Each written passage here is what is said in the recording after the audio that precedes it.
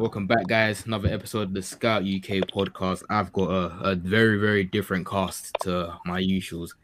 It's going to be an AFCON pod today. Obviously, I said previously I can't talk about international football, but I lied. When it comes to AFCON, I'm there. Like, this is my home. This is AFCON ball. So, yeah, I got a bunch of special guests here. Please, guys, don't introduce yourself. Let's start with Denz, please. I'm Denzel. You see, I'm Ghanaian, so today's time of the pod is a bit. Yeah, man, I'm ready to discuss AFCON. Let's get it, man. Good Joe.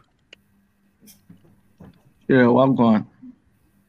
Yeah, my name is Kojo. I work in football. That's what I'm gonna say.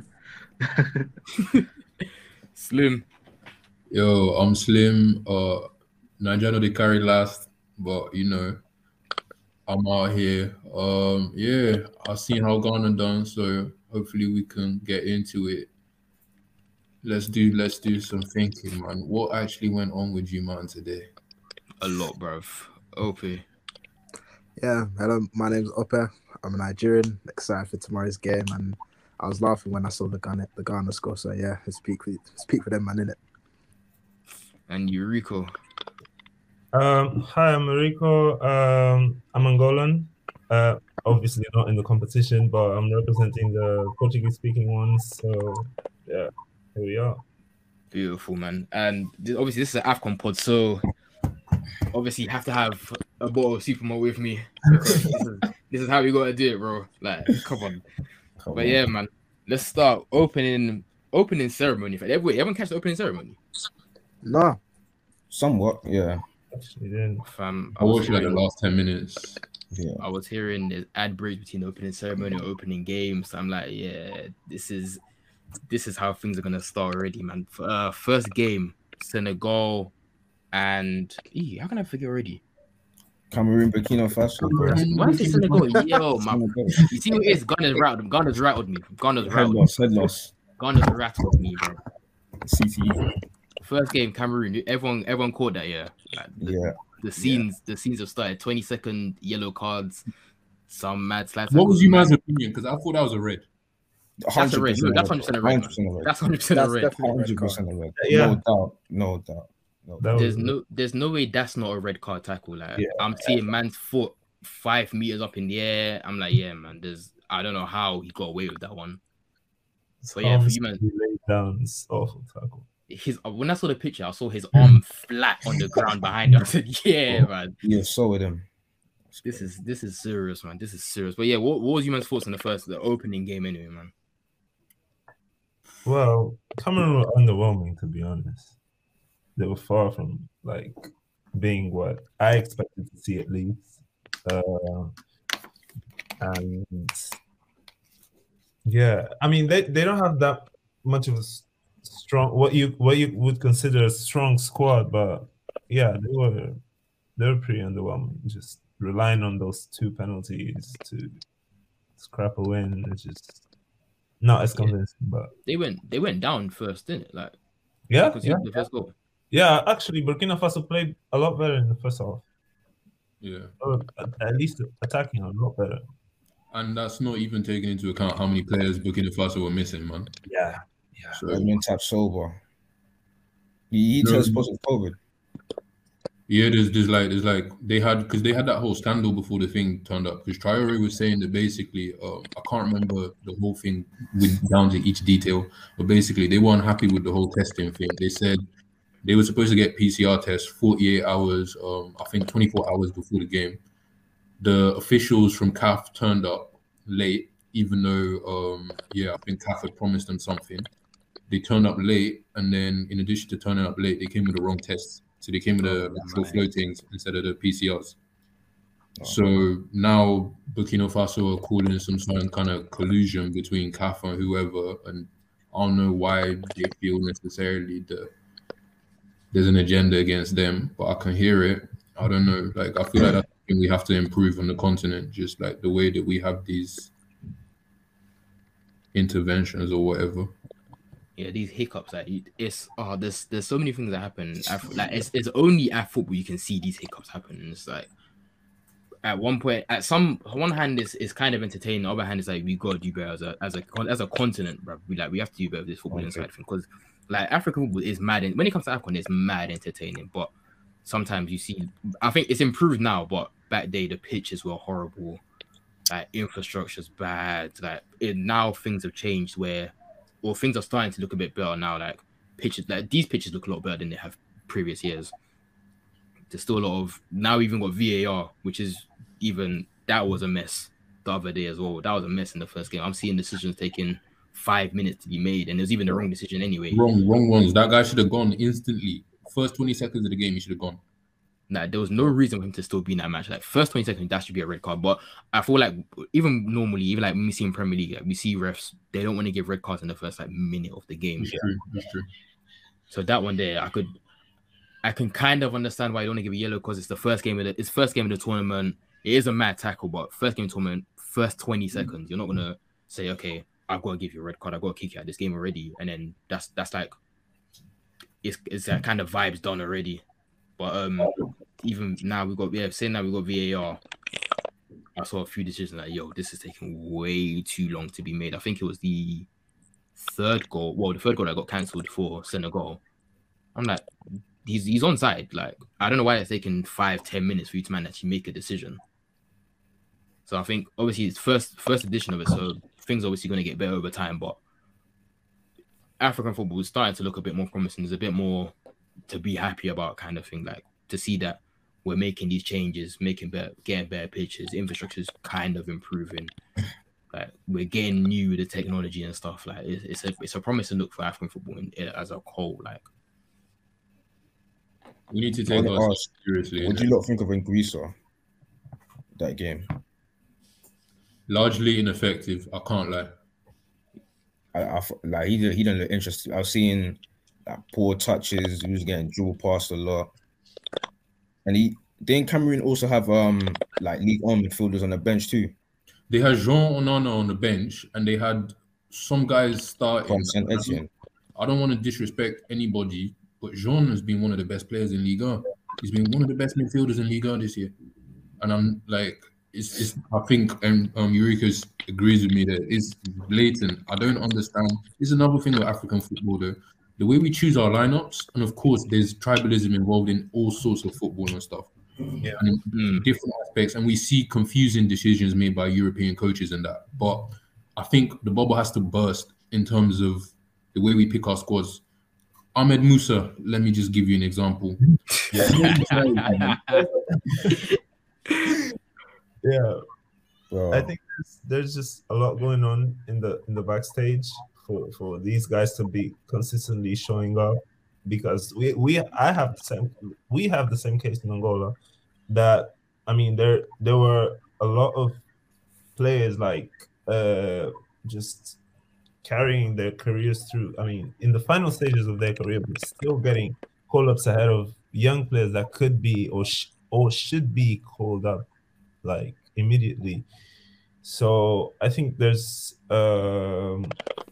like the Romain Molina leaks. I mean, they gave us a clear review on what actually goes on with the bribery stuff for you to get called up and that kind of stuff. I mean, that is surely one of the reasons why we see so many confusing call-ups for African national teams. Yeah, like even what Slim was saying, guys like Ahmad Musa for Ghana. There's so many names I can go with for Ghana. Yeah. Jordan Ayew, both Jonathan Ayew, Mensah. Jordan in Ayew particular, brothers, Mensah, Wakaso, Samuel Wusu. Like there's so many guys that just get picked for no reason. It's like we obviously know about the bribery and stuff. Like it's clear and obvious that certain men are only here either on nepotism or because they're paying their bribes and everything. And then you're letting younger guys. So Ghana, perfect example for me to even explain. Like there's so many young players that they have dual nationality, but they don't even look at Ghana. And I don't even the fact that I don't think it's so much that they don't look at us. I think it's we don't look at them.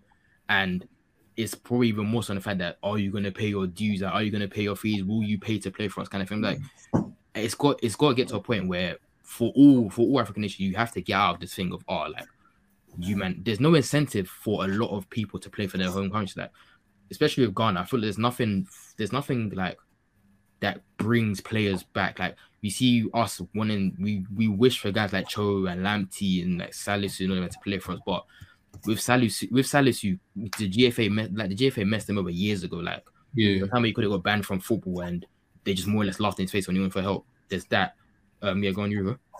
Yeah, is Salisu a Ghana international? Yeah, Salisu is a Ghana international. Yeah, but his thing, he's fully Ghanaian. But his thing was the time where he could have been banned from football, and when he went to the GFA for help, they more or less just laughed in his face, and they didn't really help him. So now when we tried, I think once he went to Southampton, that's when Ghana were like, "Ooh, maybe we should try and call you up." And everything. We got Peter Baller now. Yeah, now he's like, fam, he's just like, I know what you man did to me. I'm not coming back. Like, I'm not gonna do this unless something changes. I'm not gonna come back. With Lamptey, I think when he was 17, we tried to get him to be. I think he paid. Lamptey, I think Lamptey paid to play for 917s, and then he didn't get called up. You're touching the tip of the iceberg there, but when you start, because that takes us down a different rabbit hole, innit? Because it's true. You start talking about the real issues as to why players do not play for their sort of alternative nationality. If we start getting into age cheating scandals, we start getting into the bribery, we start getting into we start looking at national favoritism. We see that, for example, with Nigeria, we had Gernot Rohr, our ex-coach now, who's just been sacked last month. Yeah. He used to do basic. He was one of the first to start looking at dual nationals. But then you start noticing it seems to be a more high concentration of like German dual nationals. And then it appeared that he's going to this conference each year where he's going and he's talking to German coaches, but then as a result, he's only scouting one catchment area the whole of Europe. And I'm wondering how, for a country like Nigeria, we can't be expanding that scouting. We can't. Did you see what Amaju Pinnock said the other day? What did he say? He said the new manager that we got is so amazing because he uses stats. Oh my God! Right. I said, raw. That and imagine that's the be-all and end if he uses stats, and that's what's got your eye like. It's so scouting and like academies as well. Like they need to ensure like you scout these guys from young, man, because for example, like Afinia Jan, as soon as he starts popping for Roma, that's when you want to bring him in and you expect him just to accept the call up and say that he's ready. But you should be bringing in these guys from under 16s, under 17s, under 18s, and then ease their way into their first team. Well, like we've gone as well that Ishaku kid I think it was under 17. It was under 17 AFCON, innit, that they won. No. Yeah. Under 20. Under 20. Under 20, yeah. Under 20 AFCON that these men won. And obviously I think he was playing the tournament, and now you lot are just trying to throw him straight into the first team. Like there's no like the amount of pressure on like there's no building block for him to actually make it. Just cool. Next tournament you're getting called up. Like next qualifiers you're getting called up. The same thing happened with my national team actually. With I think it was Capita. He is at Lille now, but he was actually he had little to no playing time, but he was just called straight after the under 17 World Cup. He was called for the first team. So I mean, without many minutes as a senior even. So that was a bit awkward as well. He still looks a bit out of place in the first national team. So yeah, there's no real program to this kind of player as well. Yeah, I feel like that's an issue we have in this nation with African nation. We don't really have like any. There's no really like foundations, no building blocks, and no real like teaching for players to go from under 17s, under 18s, under 19s, and then into first team. There's no transition. There's no seamless transition. It's just like you're playing well here. Let's move you up. We'll even start you next game. And so I was like, bro, like the kid that these men are still young. They barely have international experience. They barely have first team experience, and you man are throwing them in the deep end. Like, what exactly happened with Eze? Like, what was the case there? Oh man, typical shit. But basically, ours is even fishier because we don't call up any foreign player. You know how wide the Nigerian diaspora is. Yeah. So, like, you know how many dual national Nigerians there are living across every corner of this planet. And we don't call up any non-Nigerian based players. So initially, when I was younger, I used to just think, oh, yeah, that's life, you know. Maybe they have a reason for keeping it domesticated. Then this guy, do you know, what's his name? I think it's Sam Soje, the former player. He's got a nephew at City right now, and the nephew wants to play for Niger. The nephew says they're not calling up. Nephew says they're not calling up anyone. What do you call it? That's based outside. And even though he asked specifically to be in the team, so he wants to grow through it, not just all right, I'm good, so I'm gonna go straight into the main national team. He wanted to play for the under-17s. Wow. He wanted to grow through the system, and there was no opportunity to do so. They started examining why, and it just became bait that, look, we have a real issue with age cheating. And sadly, I don't want to have to put it this way, but a lot of the players in these teams are overaged. In our under-17s, our under-20s are overaged. So you cannot be then having actual 17-year-olds coming and playing next to them. And that's why we don't get these call-ups. And that's why we don't see these players growing through our youth setups until something changes. And I don't even blame the players, because the way Nigerian football is set up, you got age sheet or you will make it out. Bro, I remember even you talking about the thing with the kid at sea. I think the same thing happened with Alaba, if I remember correctly. Like, he actually wanted to play for Niger, and Yeah, he did. they were just like, nah. So then he went to Austria, and that was that. They asked him to pay a bribe, bro. Oh, well, it's not that they didn't say, he said nah, they said he needs to bring 50K. And he said, yeah, fam, like that needs to go, bro. man.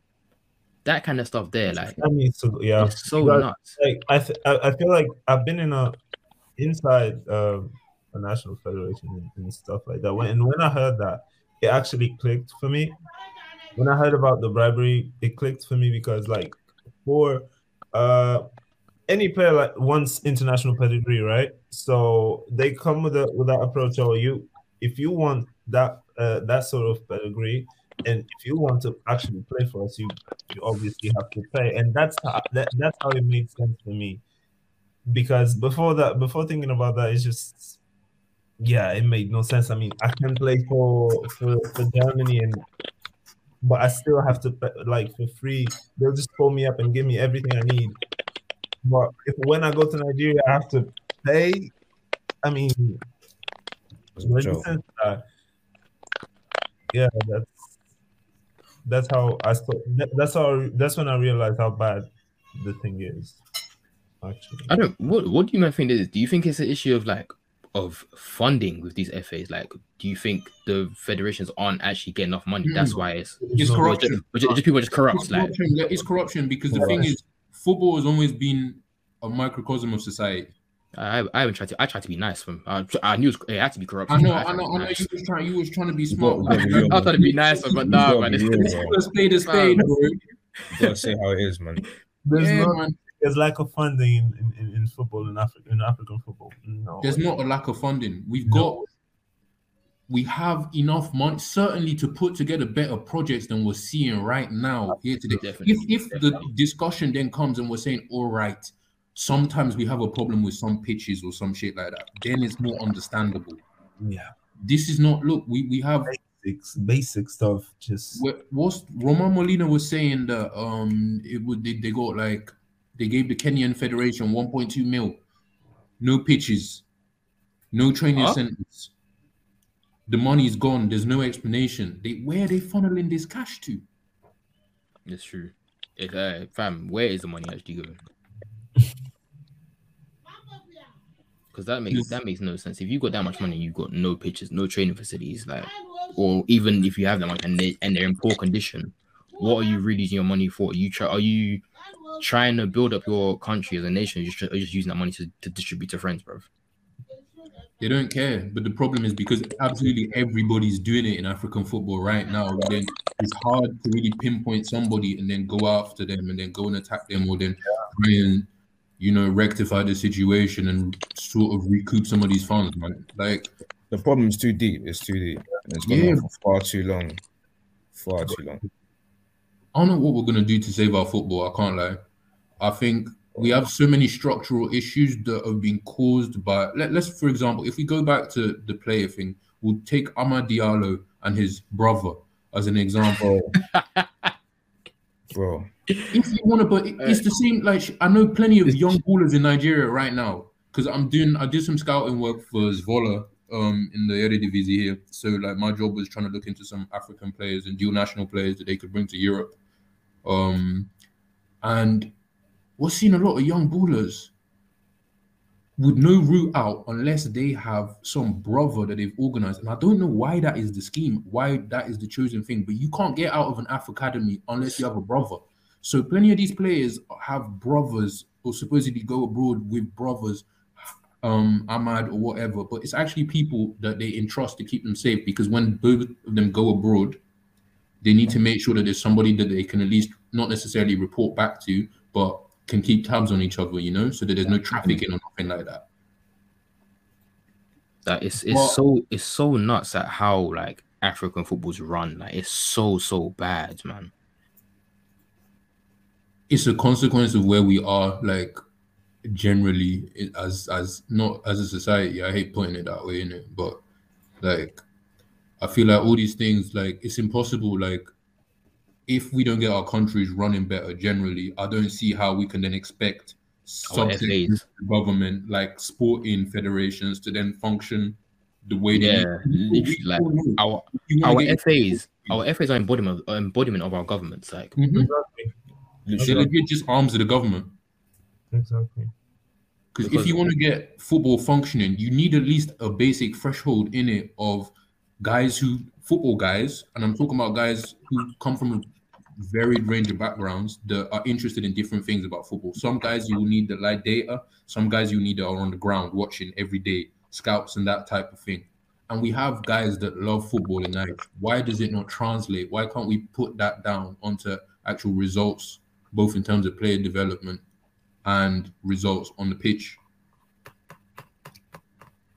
Bro, yeah, no, it's horrible stuff, man. Like it's like it does as much as you explain, as much as you read, it just still doesn't make much sense as to why this stuff is happening, like, and why things are the way it is. But at the end of the day, like, if our literally, like, if our governments are this way, what do you expect from our FA? Because it's going to be the same thing. It's what they know. It's how things are run. If you see how our governments run, you're going to run it almost the same way as a football federation or any other sporting FA or anything, like any other association that's for something. You're going to run it the same way the government does, because that's how you know to run things. Like it's so bad, man. It's so poor, bro. But back to AFCON.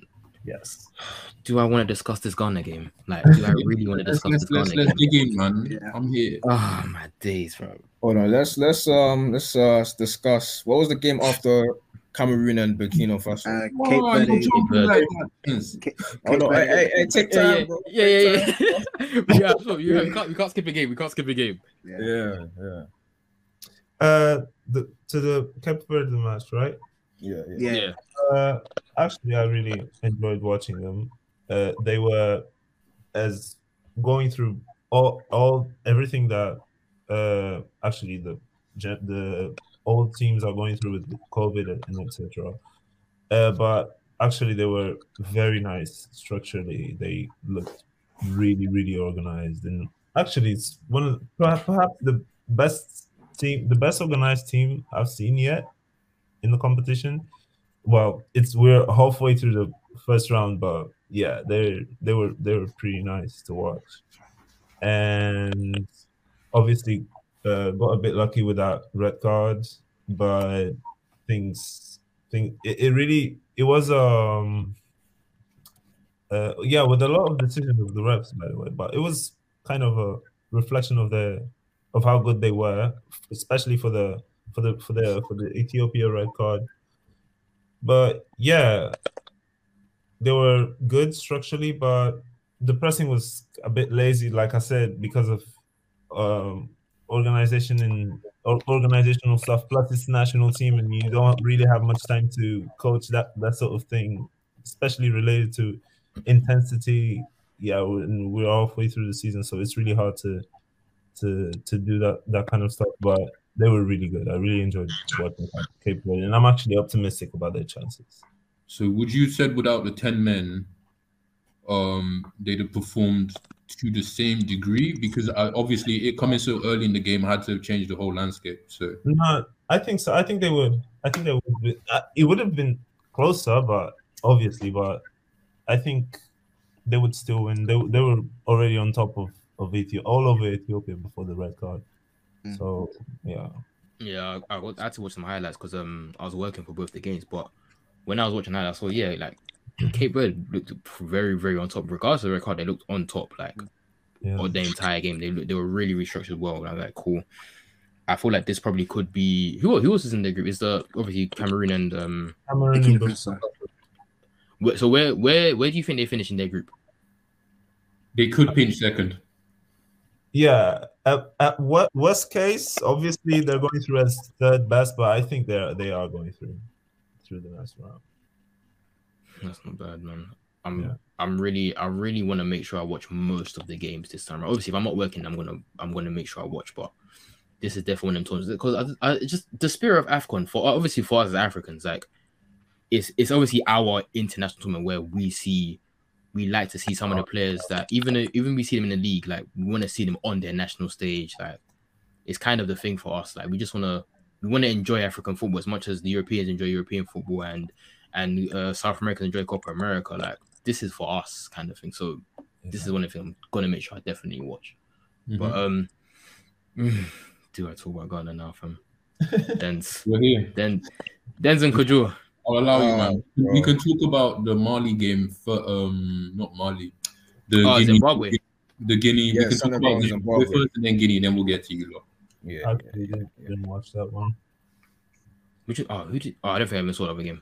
I tuned in 20 minutes into the Senegal game, but they looked mediocre, man. Hang on, Ope hasn't said nothing. Yeah, sorry, man. I've been struggling with Wi-Fi, but yeah, I watched like the first half of Senegal Zimbabwe, and I gotta say Zimbabwe more than held their own. Really, like they were structured, deep block, proper, and Senegal struggled to break them down. Apart from a couple openings from Mane, they didn't penetrate them a lot, and I think that's the issue. Like lots of Senegalese fans had with Aliou Cisse. Like with all the attacking talent they have, they are quite toothless in attack. Despite having Mane, Bolde, all of those players, like I was shocked of how comfortable Zimbabwe were for the majority of the game. Yeah, like because whenever I talk to my boys, Taddy, other co-host, he's just like he doesn't even feel confident when it comes to Zim. Like he knows how bad they are, but to watch them, I was like, I messaged him, I was like, bro, like you men are actually holding their own. Like this is like we missed one of their best players in the Cambo who's not the tournament. Yeah. And the funny thing is like this is a Zimbabwean team that haven't won in like I think they've won like once out of the 18 game, 1 out of 18, and you would have thought that with how they played, like they were proper structured, and the fact that Senegal struggled just shows why I love AFCON, because the minnows can give the big boys a run for their money. Like it was a last minute penalty. That's actually something I tweeted earlier. They always give big sides a run for their money, like every time. They didn't even start the game. Kadewere was on the bench till the 45th minute. Bro. I didn't know why. Bro. Yeah, I think. I mean, it was literally. I thought actually when he came on, I thought they were gonna score with that after that sub, but yeah, well, obviously it went left. I was really shocked with him, and I can't lie. Like I was shocked with him, but I was more like.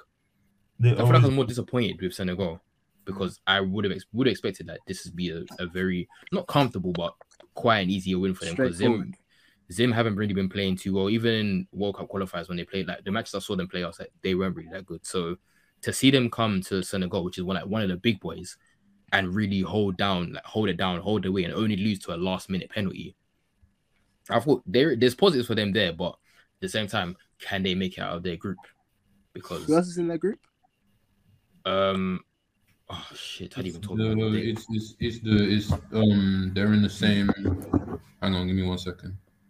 Quickly find. Let me pull that from because I keep forgetting who's in each I've group. got This is like, composed. a fact sheet or something somewhere. Let me see It's if I- Guinea and Malawi. Yeah, that one. I think they can probably beat Malawi. I think Taddy's confident. I think if they beat Malawi and then they go and draw with Guinea, and that's it, they're through. But even in third place, third place, who's the best out of them? They can win one game and you can more or less be Book your safe. place. Yeah. Yeah. So I think one win and they probably be safe, man. If you get It's 4 funny points, because they you're were so guaranteed close to a pretty much. point. Yeah. Yeah, they were so close to a point. If it wasn't for that last minute penalty, that's it. Then like it would have been almost kind of not straightforward, but that would have been them in the clear most likely. And I didn't watch the whole of the game, but what I got from people is that they even had a couple openings like in transition to get Senegal. So that's something to take encouragement from as well. There was a good few chances for them to actually go and get a goal, but obviously it didn't actually like materialize. But it's promising. It's very, very promising for Zimbabwe. Funny enough, like yeah, fam, Senegal just I don't know what it is, man. It's weird, bro. I think it's the same complex as the Ivory Coast Golden Generation, whereby like because you've got so many household names, people automatically expect you to steamroll the competition. And and with AFCON, it's just never. We've seen. It's never the case. Like Ivory Coast had Drogba, Yaya Toure, all their man. They didn't win it until Drogba. Like Drogba never won an AFCON. So I think it's the same. It's the same pressure that Senegal have. Everyone just expects them to steamroll teams, and it's probably getting to them. Like Mane for Liverpool and Mane for Senegal, 2 different players. Like Mane, I think they even booed him. Watching Mane that match, I was like, you like you're not gonna be the same Mane you're in the league. Like this is a whole. AFCON is a whole different ball game. Funny enough, like do you not feel like tactics or like for some of the teams tactics plays into this because as Ope was saying. Aliou Cisse and some of the lineups that he set up and the way that he sends these guys out to play, they're disorganized, let me be honest.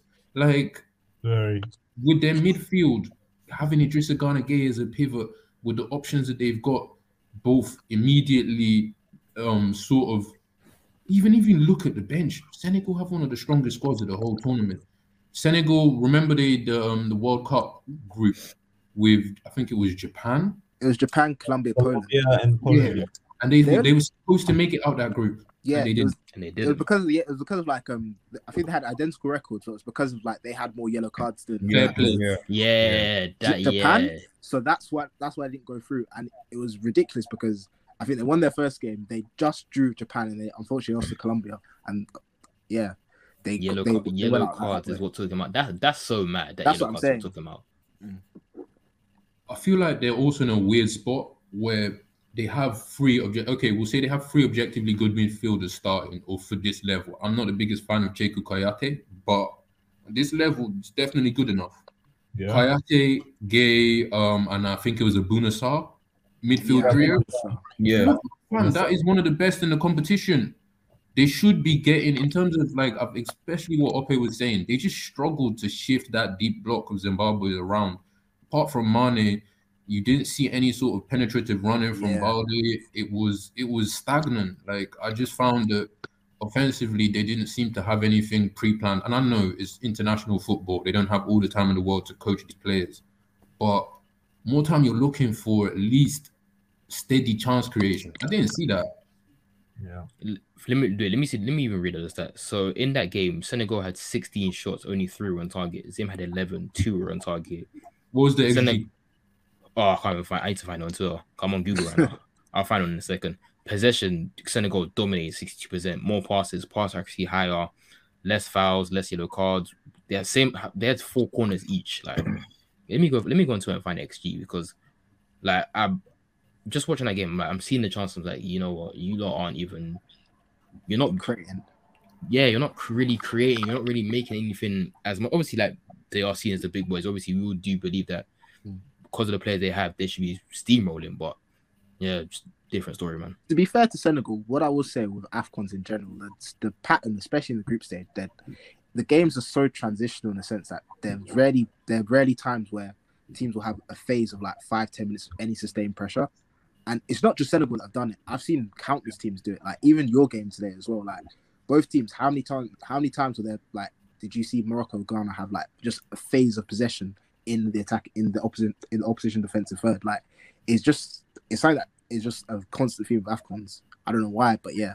The ball. It feels like the ball's always so loose when it comes. Yeah, to that's what I mean. Like you can't make simple 5-yard passes, and you can't make 10 in a row. Like you'll make 3 and then one will just mess up. And it's like it's a constant what's it called, repeat. Like every so you see like transition ball. We have to do better. It's so bro, they love it. Oh my god, we have to do better. But like the thing is, like, I'm not saying like, all right, fuck the opinion of any. Let's say like, I'm not trying to compare us to European football. We are our own thing, and we will, even if let's say we get to the point where we're winning World Cups, it's going to look different to how a European team plays. But we need to be able to control possession.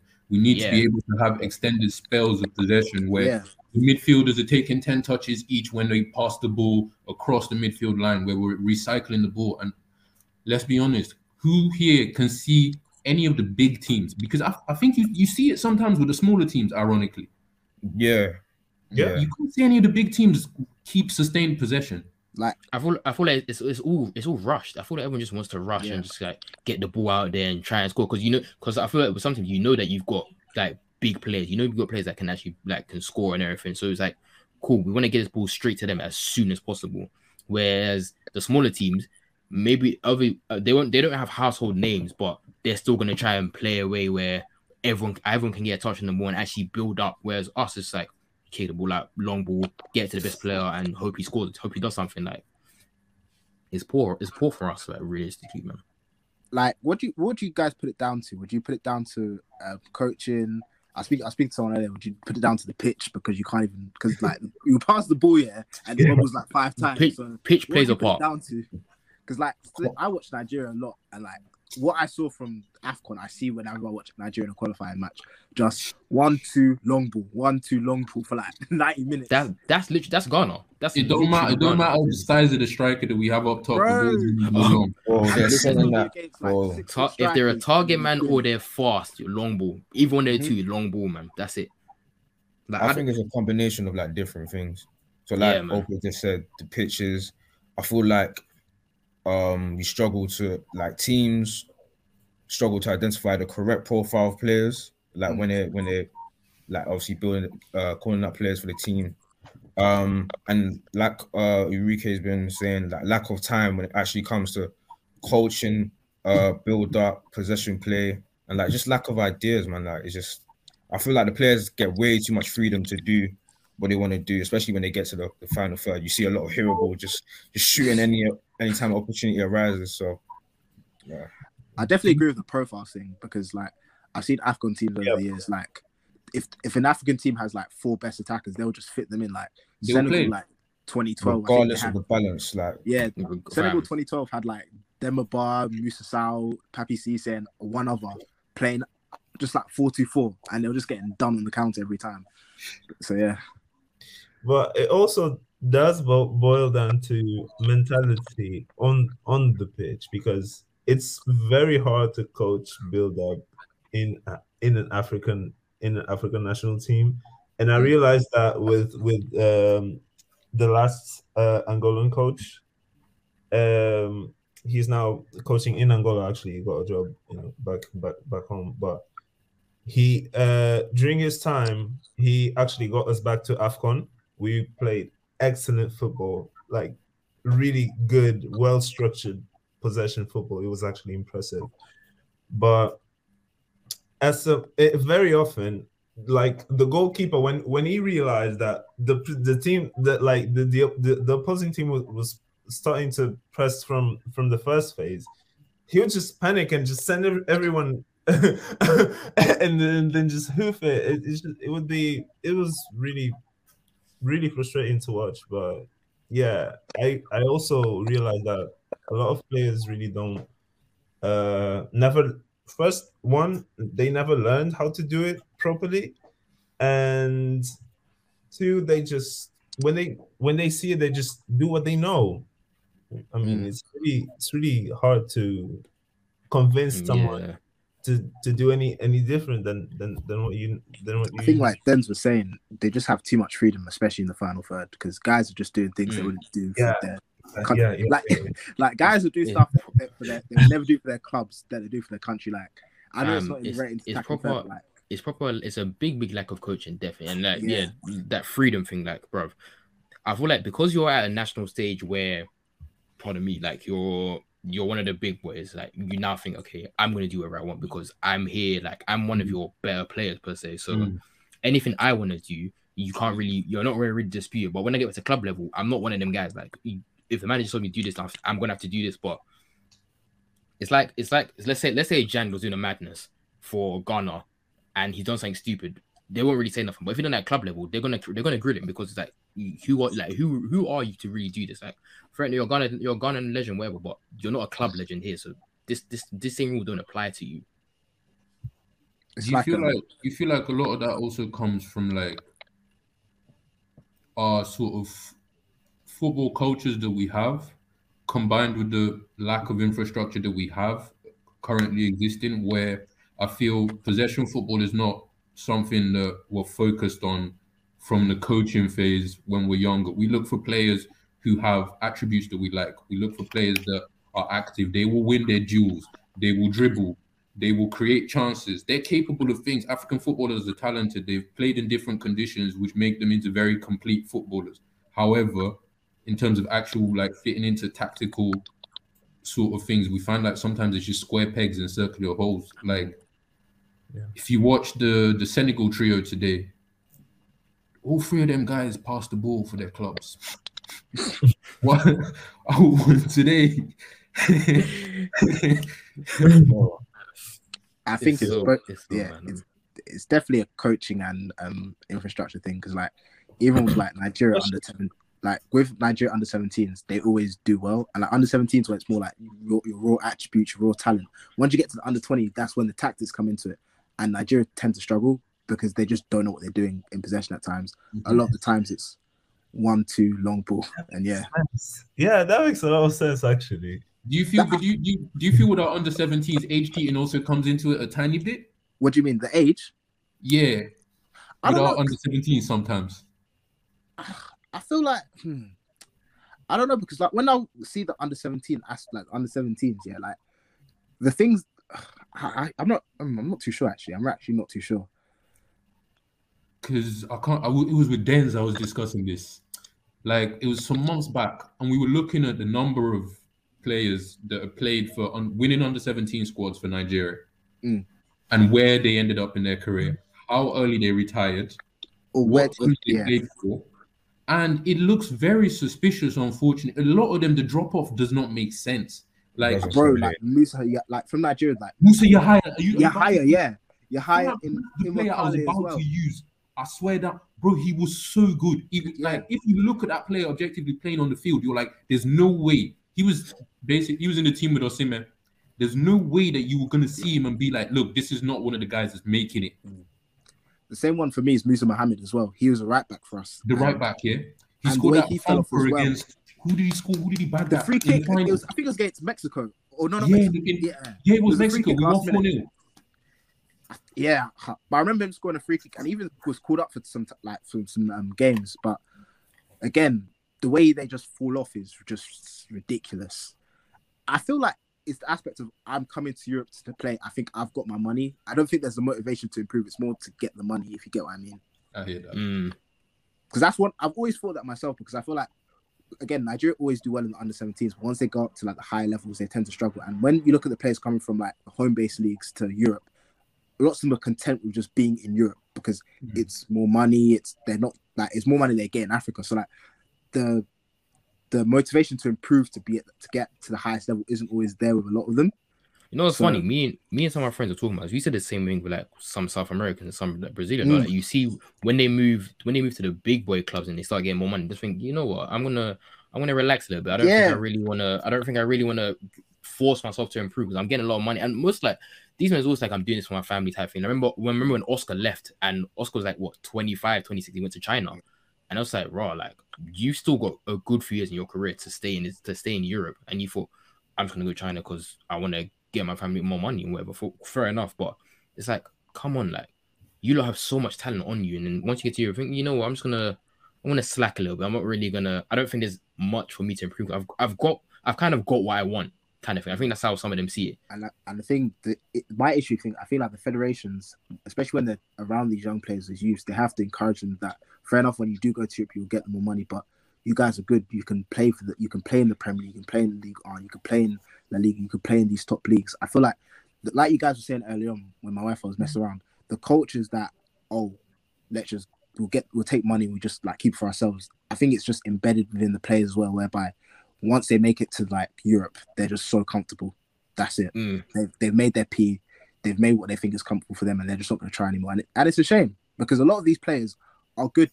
They're good enough to play in these big teams, in these big leagues. But I just feel like the culture of greed is just so deeply rooted in African football that these players never reach their full potential, and it's frustrating. Happens all the time. It literally happens all the time, man. Yeah, let's finally get into that stupid Gunner match, man. My head's cooled down because it's been a good few hours here, but Jesus, man, like, oh fam, I'm just not surprised. Like, this is regular doings for Ghana, man. We start well a bit and then we just go defensive. Usually we go defensive when we're 1-0 up, but it's still 0-0. We'll find for that the first like 10 minutes maybe, and then after that it was just so poor. Like, it was just so poor. Guys not making passes. We're on counter attacks and there's only one man up front.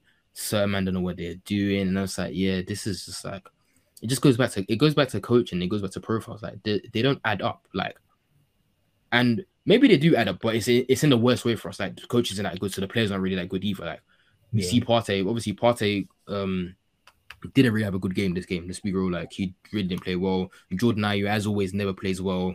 Hasn't scored a goal for about 50-something games, and he's still leading man. A non-penalty goal in 2 years, bro. What does Jordan Ayew do that pisses you off a lot? Like, everything. Everything. The thing is, not good. He's not good. He's not good at all, bro. I will bust joke with Dens, but I can see. Let me be honest. He's not, man. He's just not good, man. Yeah, like, he just the only thing he's got going for him is a bit of hold up and just working hard during the night. No, he can dribble a bit. He's got for sure. All the Ghanaians I follow on Twitter every single time is fucking Jordan Ayew that they're listen, my display name is why is Jordan Ayew our striker. I've given up. Like, I'm so tired that he's our leading man, bro. I think he's your best striker. That we can play. Yeah, like I think about Ghanaian strikers, and like because the only other name that I'm thinking, all right, is potentially an option is Afeni. And he's a left winger. Fam. You know what it is? Like, we spoke about this on Spaces. Like, our issue is we haven't made a good striker since Jan. Like, we haven't had a good striker since Asamoah Jan, and it's so weird because we can make decent defenders, we can make decent midfielders, but where we need the goals from, it's our worst bit of recruitment or worst bit of like development. I don't get it.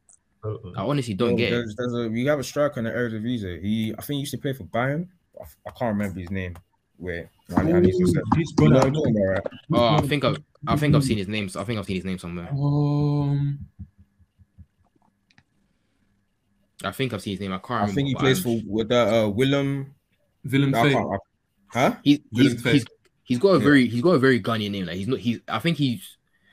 You know what's funny? I saw his card on FIFA the other day, and I'm like, "There's a Dutch flag there." I'm like, "You're not gonna claim Dutch. There's no way." Like, his name is so obviously. I don't know if it's a Wusu or something. I cannot remember. I just know it's straight Ghanaian. I'm like, bro, like he. The funny thing is, he even made the squad, like recently. I can't even remember if he made an appearance in the game, and then after that, like, we ain't seen him again. Like, he hasn't made a squad since. Is it Kwasi Reed? Yeah, him. So. Let's even discuss the game, man, because he was born in Germany. Huh? He was born in Germany, innit? I think so. We can check it. We can check it later. But yeah. So, first 5-10 minutes, as Corn was saying, got to the final third quite a few times, and after that, no rhythm in the game, constant. Like, I'm pretty sure there was like 50 fouls in that game. Yeah. Oh, Dude. fam. What Bro, African Foul, game it was isn't foul, like that? fam. It was fouls galore, bro. Like it's just like, bro. bro. And Like most of each us are so unnecessary as well. team, like there wasn't like a period of like actual sustained possession. Mhm. It was just constant try build up press and then just go long. Like, bro, It was just a back and forth game. Like you just You feel like we get second-rate coaches because it's already hard to get good coaches for international football. We see that with the biggest teams. It's hard to get good. That's why Gareth Southgate has an England job. That's why Paulo. That's why what's his name? Paulo Sousa. Paulo Sousa. Yeah. That's why the who's the current the Portuguese guy? How am I Fernando forgetting his name? Santos. Yeah. Josep Zero. That terrorist. Deschamps. Yeah. Even. You know what? Deschamps- he's- yeah, you know, Deschamps can't get away I with it. have no idea how he keeps getting these jobs. Deschamps but can't get away with they it. get these jobs because the best coaches do not want to be coaching international team. They don't want to be going on and off. They want a consistent job where they can be in And contact with the players every that's- day. But then it's worse with us. Like we, for example, we've just sacked Raw. Who the hell was going on Raw in Europe? We now bring in an ex-Serbian coach, or not Serbian coach. We bring in Portuguese. Mourinho's Yeah. The system. Mourinho's recommendation. Yeah. I've looked at this guy's records. I've watched his teams play. This guy is not a good coach. He's He- second rate is even, It's even generous, bro. Yeah, exactly. Someone that watched Liga NOS and watched Sporting during his time, I mean, he is really bad. It's because like with international football, especially in African times, you can actually run with vibes for a very long time. And Yeah. somehow get away with it. I think there's no joy like that a manager gets from, or not a big manager, but like a second rate manager gets from really trying to manage AFCON. Like I feel like because African football isn't seen as high quality, most managers are like, I don't really want to be here. The only ones we got lucky with, even with Ghana, we got quite lucky, and the black idiots we rejected him was Lucien Favre. I was like, that was the one chance where we could actually we're gonna be in a serious position. Why did you guys reject him? You could have won AFCON. You could have won I AFCON. honestly wish I could tell you why we rejected him. bro. I ain't got an answer, Sway. Bro, I honestly wish we had. There was a reason why we rejected him, but it's like, bro, we Was he not rejected Lucien Parliament? Favre. I can't remember. Was from what do you call it? From what Duncan told me, he said salary and then disagreements with the GFA as to how call-ups would be done. There we go. That type of thing. There we go. That's Of one course, thing that puts. That's the thing is. Of course. Like you just said it, I think that's what puts off like even some of the better coaches off managing African sides. There's too much politics. It's way too much politics, bro. Like you get your squad selections vetoed, you get paid late. I don't know, like with Nigeria, bro, how many times has Thingy been like Raw was not paid for like his last 6 months in charge? All these petty things are one of the reasons why we don't get the best of the best coaches. Exactly. It's proper. It's just attitude. I think just the way, obviously, like we said, bro. Your FA is the embodiment of your government. So it's just like, if these men are doing it, so obviously so are we. It's so bad. Like, how can you have this is like a proper renowned coach, like, and he's actually applied for the job. And Is it Renard? Pardon? Is it ever Renard? What's it called? Favre. Lucien Favre. Lucien Favre. Lucien Favre. Look, He applied for the Ghana job, and we said no due to salary reasons, due to call-up selection and stuff like that. We just said no to that. And it's like, oh my god, we went back to what we had before in 2010 with Milo, and it's just like, bro, Milo's time is so gone, it's so far gone. Like, fair enough, we got to the quarterfinals of World Cup in 2010. Like this, like it's a different time, man. Like football's evolved since then. Like 12 years have gone on. Like there's no reason for us to go back to him because there's no reason. Like even today's matches are so poor. It just shows how far behind we are from most of these other countries. Like no structure. Some of the players getting called up. Why are you getting called up? Lucien Favre is like the kind of coach that would really do really well in international football. Yeah, I just And have we that said feeling. no. We really said no just because Nostalgia's petty killing stuff. us as well, bro.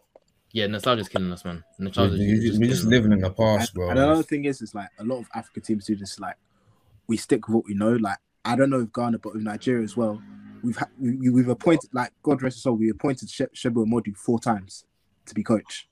Plus, 4 times to be coach. And like I think Stephen Keshi had 2 spells as coach. Oh man, Like you guys, Milo, you've had 2 spells as Ghana coach. Like Milo's on his second run, bro. Yeah, second run, exactly. Like even with Raw was terrible in other African nations. So how he got the Nigerian job I don't even know. But it doesn't make sense. With these federations, they're so incompetent. They're just like, you know what, let's look for a puppet we can control, and then we can take the piss in. We might not have to pay him as much, this, that, and he's more relaxed, so he won't even challenge us more. Like one of the reasons why Sunday Lise got sacked from Nigeria is because he kept beefing them. He said, basically, you guys are incompetent, you're not letting me do my job properly. And they didn't like it. Did you see that we recently had the whole scandal with, well, not scandal, Pinnock and basically for the last 2 years we've been in internal conflict within the NFF because Pinnock won the election. Pinnock actually fairly won the election, and basically is being challenged, and then the government then got involved, saying that their guy that they want to be in charge of it and be running the daily affairs of football in Nigeria. And I then looked at it. This guy knows nothing about football. He's like, his opinions sound like your dad at like the beer parlor type shit, man. Like, and it's bewildering because sometimes you be thinking to yourself, like, when is the bubble gonna burst? Because we have so many talented Nigerians, Ghanaians, and Africans in general working in football. All of us here like football. We have a passion for it. We go and do our own individual scouting, research, whatever. We like to watch football consistently. Where is that sort of pipeline to get young Nigerians involved in the game? And then you realize there's a reason they don't want that. Then we can't funnel the corruption money the way that we normally do if we've got other people involved. We because can't they'll call us out on their bullshit. Yeah, man. Yeah, fam. Like with us, we're a new generation. Like we're the young ones who actually want to see us do well. So I feel like if there's 6 of us went to go work in our respective FAs, we try and call things out because, like, bro, we will actually want us to be good. And it's like you lot say you do, but it's clear you don't. Like, it's clear you don't care about the FA. You just care about how much money's coming in and everything. Like with us, we try and call out, and they'd hate us. They'd really hate it. So especially trying to bring new young people, like I don't think they care. Because they know young people will try and call them out. They know young people, there'll be an issue with it. So it's like, bro, we're going to stick with who we know. We're going to stick with the older generation who kind of know the ins and outs and everything. It's just backwards. It's so backwards. I think even like Shea Olufunjana, he was a Nigerian international. They must have asked him to even help be the technical director. He was like, no, because he asked them like questions about how things would work. And they couldn't give him straight answers. So he's like, I can't do this because you lot aren't going to help me. You lot aren't going to let me work the way I want to work. So it just won't be a good partnership. And you see it now. And it's annoying because I keep saying, like, the quality is there in Africa, but the federations are the reason why, like, African countries will never progress as they should. Guaranteed. They're even open to like let go of someone who is actually bringing results, just so they can keep doing their usual stuff, which is what happened in the Angolan FA. We had the Serbian coach. Srđan Vasiljević, the one I spoke about earlier, he got us back to AFCON. Our only participation in the last 4 editions. It was 2019. He got us back. He was getting us results. We won the group of Burkina Faso,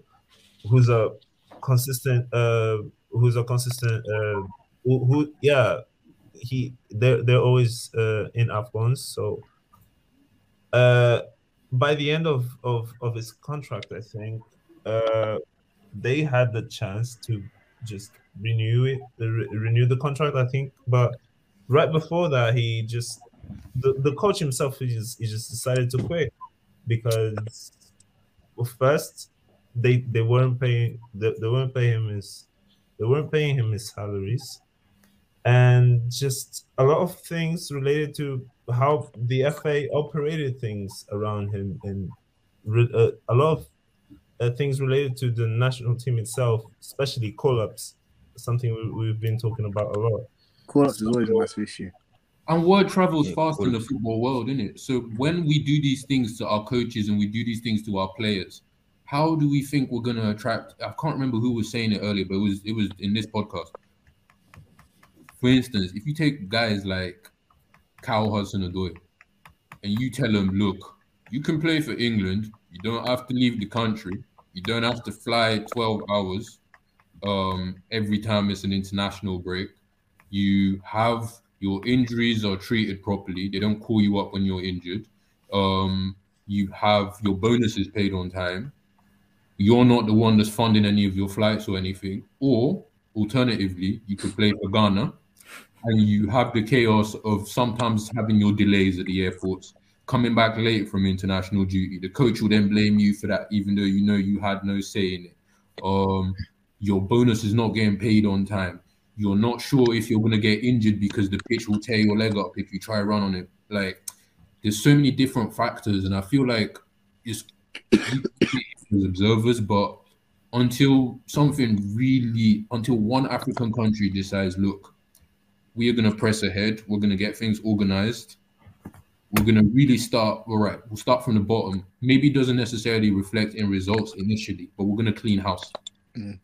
Yeah, a lot of us need to clean. They just need to clear out. Just have a proper break everything down and start from the bottom. Like, just start from the top in it. Like, start from the bottom again. Just like, do you know what annoys me about? Yeah, it's better to start from. At this point, it's just better to start from the top, because if we go to and then we just carry it out from there. We just need a group of people that are actually willing to change things from the top. So that's how. Regulations will be changed. Money will be controlled a lot better, and so on. What was Ope saying? Like, do you know what annoys me is that like all these countries will then, like, especially Nigeria, they'll be like, "Oh, we have aspirations to win the World Cup," and I'm just like, how do you expect to do these, like, have these, like, want to win the World Cup if you're not organized from the top, from the bottom? You haven't got basic things set out. Basic things. These are your aspirations. Like, come on. I remember, like, Elise was saying that, like, he wanted just simple videos to analyze Egypt for a key African game. They're like, no, you have to go watch Egypt yourself. What? I remember before in the 2014 World Cup, Bono, our CB, was just like, oh, we've heard things about Iran. We haven't watched them, but we've heard their defensive side. I'm like, you've had how long to prepare for this tournament, and you don't know much about the opposition? And it showed when you played them, because you couldn't do it. We didn't know how to break them down. But it's just all these incompetencies that when you add them all up, it just shows why African football is the way it is. And it's not just Nigeria; it's pretty much every single nation. Yeah, all of them. Incompetent. Absolutely, all of them, man. It's just so poorly run, man. Kojo, you haven't said a word from this. Let's get your views on the Ghana match as well, man. As a football analysis as well. Like, let's say your points on that game. Yeah, I don't even know where to start. Very, very. It was. I'm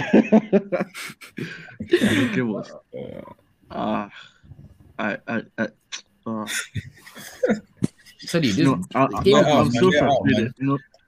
I couldn't get everything out with just my tweets and all the stuff I typed on Twitter. So I think this is a better medium to release my stress.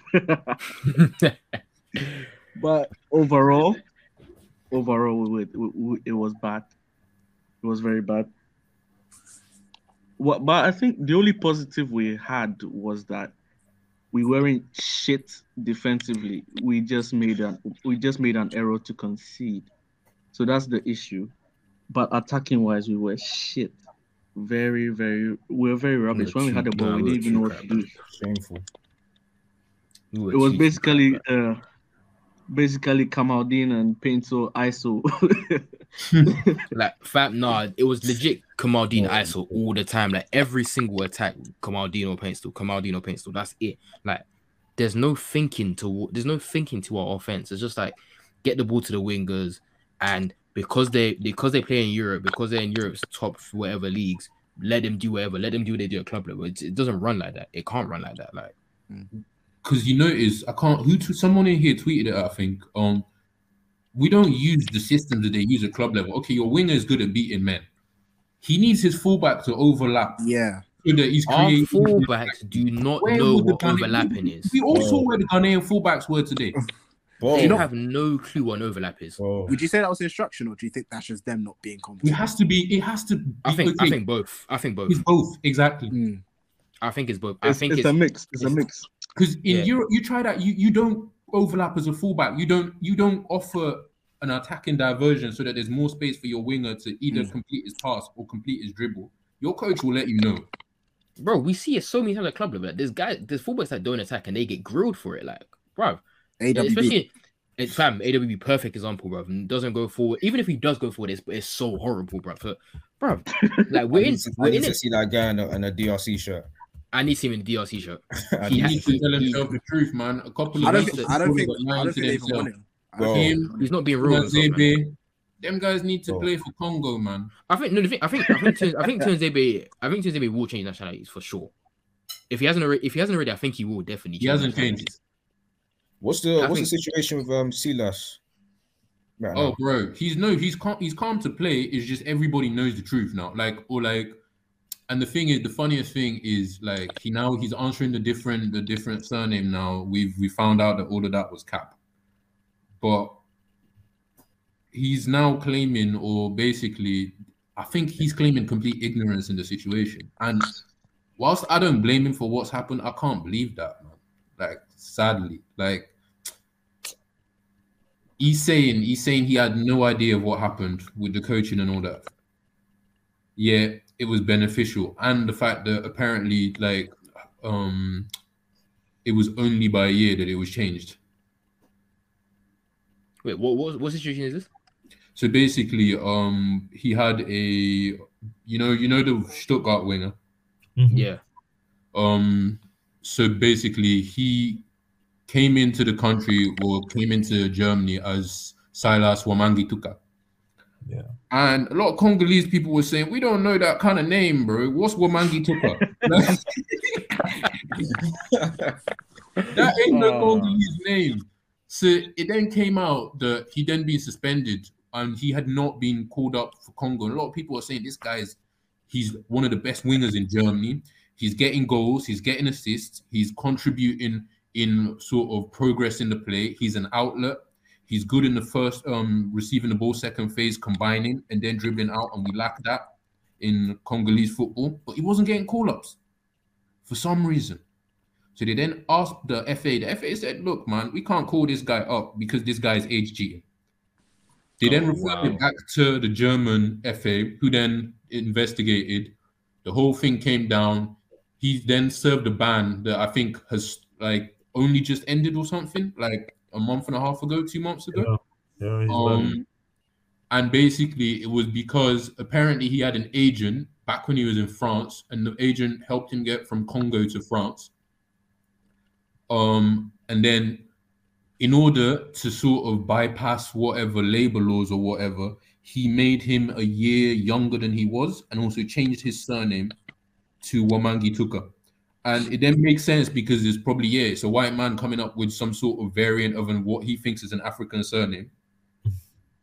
But a lot of Congolese people and people in the football there said, look, there's no way he didn't know.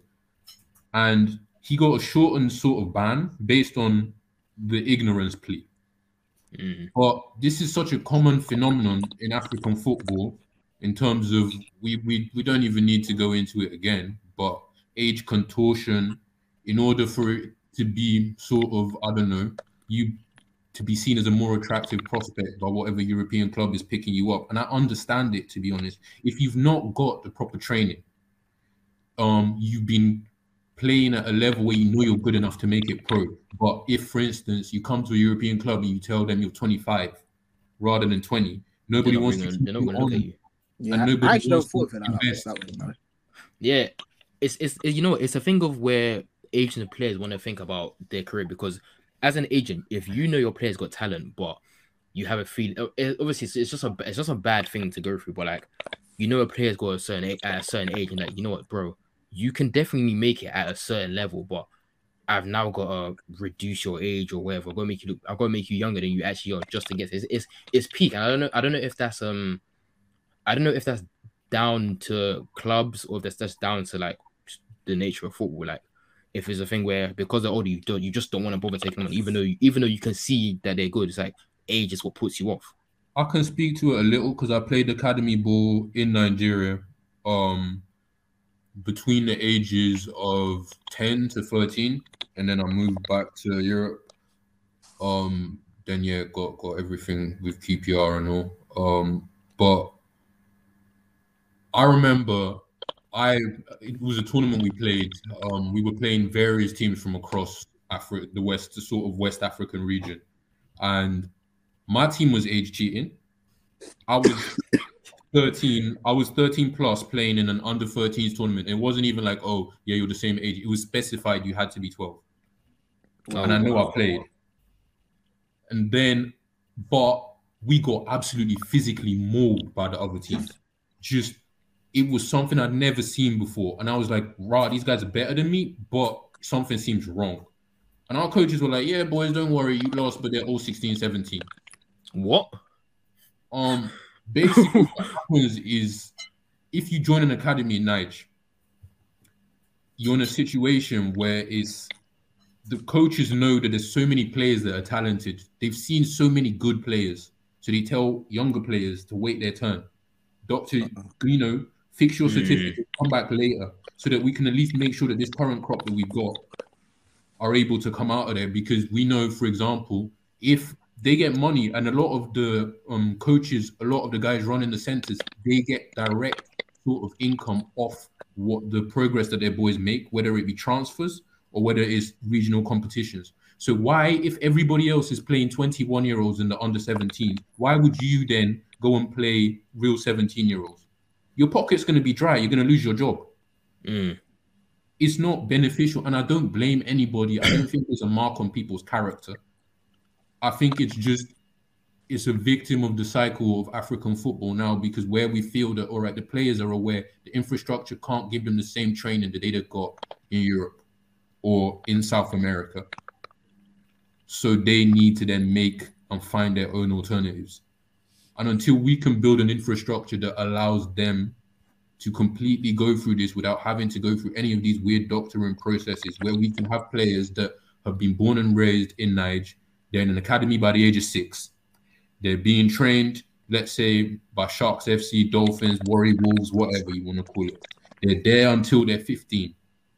At 15, they start playing for the Nigerian under-17s. International teams can start looking at them and scouting.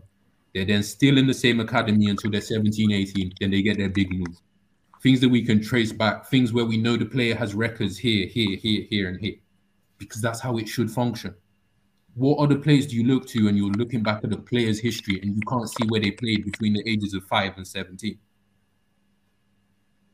It's documentation and it's just reflecting our society, because we don't have those documents in other parts, but it causes these breaks and our players are victims of these type of things. So I feel like we need to change the debate from in terms of sort of saying, all right, people have bad character or they tried to age cheat or something like that, and realizing why they do it. And until that happens, we're in a tough spot. Yeah, man, African football is just there's so much that we obviously as spectators want everything to be better, but just so much things to go on. It's like, bro, we can understand to a certain degree why certain things like age cheating is one thing that I can understand to a certain degree why it happens.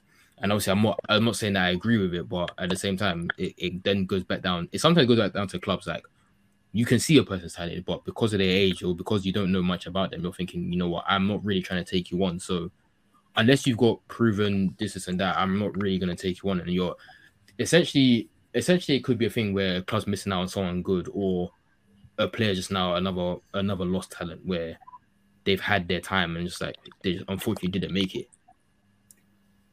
I ain't gonna make any accusations in public or anything, but I'll DM you after this. There's one particular player, Denz knows instantly who I'm talking about. He's playing in the PL, right? And he's a confirmed one. Like, I know his real age. And he's I wouldn't be surprised from. Maybe I've gone too far now, but I wouldn't be surprised, bro. Like, it just stuff like this doesn't even surprise me. I'm sure people can actually find a way to bypass it in any way, shape, or form, bro. if you can't, for instance, because in some areas of Niger, if you don't have, you will have a birth certificate. However, it's quite easy to doctor. Everything works that way. You know, you need something made for you. Slip the guy 20K. They sort it. Yeah. That's easy. And then the best thing that you can do with that is then you can also change your surname so that your brother's with somebody else. Then both of you, the coaches see that and they're like, all right, we can send this pair off to Europe. And that's what happened with the Diallo brothers. Yeah, brother. Didn't I don't blame him. Was it? He was Amad Diallo Traore, and then he just dropped the Traore name. He dropped his what? So what's his name now? So now it's Amad Diallo, but we refer to him as Amad. So he came in. We all thought he was Amad Traore. Yeah, we all thought it was Amad Traore, and then he came here, and then he dropped the Traore, and then now it's Amad Diallo, but we all just call him Amad. Like we don't even just call him his first name. That is something. But the thing is, I saw people from time saying like this brother thing's a bit fishy because I don't think they even follow each other on socials. They don't really interact. It's just like, bro, and you get like the occasional post of him shouting his boy or shouting his brother. Like this is like what like it just seemed a mad fishy, fam. But I don't. How else is he gonna get to? He came as a refugee. Yeah, he was a refugee. How else is he going to give himself the opportunity to develop? He knows they sent him off. It was intentional. They knew that they needed to get this boy out the country and playing regularly somewhere with good training and shit like that because he needed to develop. So what? How he's got talent. He's got a lot of talent as well, bro. Oh no, you did something wrong. Oh no, it's immoral or whatever. You know, like he's got so much talent as well, bro. It's just like, bro. It's sad that we've got a lot of talented ballers that have to go through this kind of thing in our continent. Like, it's so peak because these men don't get the same opportunities that players from Europe or South America do. Like, it's a lot different. It's a lot harder for us as a nation or as a continent to really progress because we've also got players that don't get their chance, and then we also got FAs and governments doing all this fugazi stuff. And it's just like, bro, if we really want to be top dogs in this football stuff, things have to change from the top, and that's literally from governments. In fact, has to change. Not even just FAs, governments as a whole. Me personally, I can't even see when this would happen because I can't see it happening in my lifetime because it's just like it's too ingrained. It's way too ingrained. It's been going on for generations and generations and generations. Like, when is it finally going to be time where we're like, cool, we're stopping this stuff? I can't see it.